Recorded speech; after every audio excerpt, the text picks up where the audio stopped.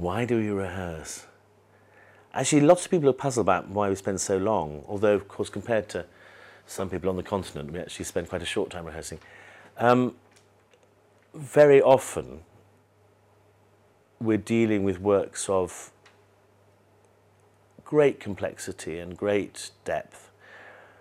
And quite apart from that, I think it's courteous, actually, to spend that amount of time trying to find out what Shakespeare wanted to do, what Shaw wanted to do.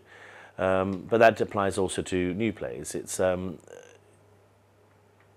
a more complicated procedure than people probably often think. It's not a question of just sort of finding out where you stand and getting the lines out in the right order. It has to be developed in a much more organic way than that, and that's what that time is spent doing. And our job is to find the emotional and intellectual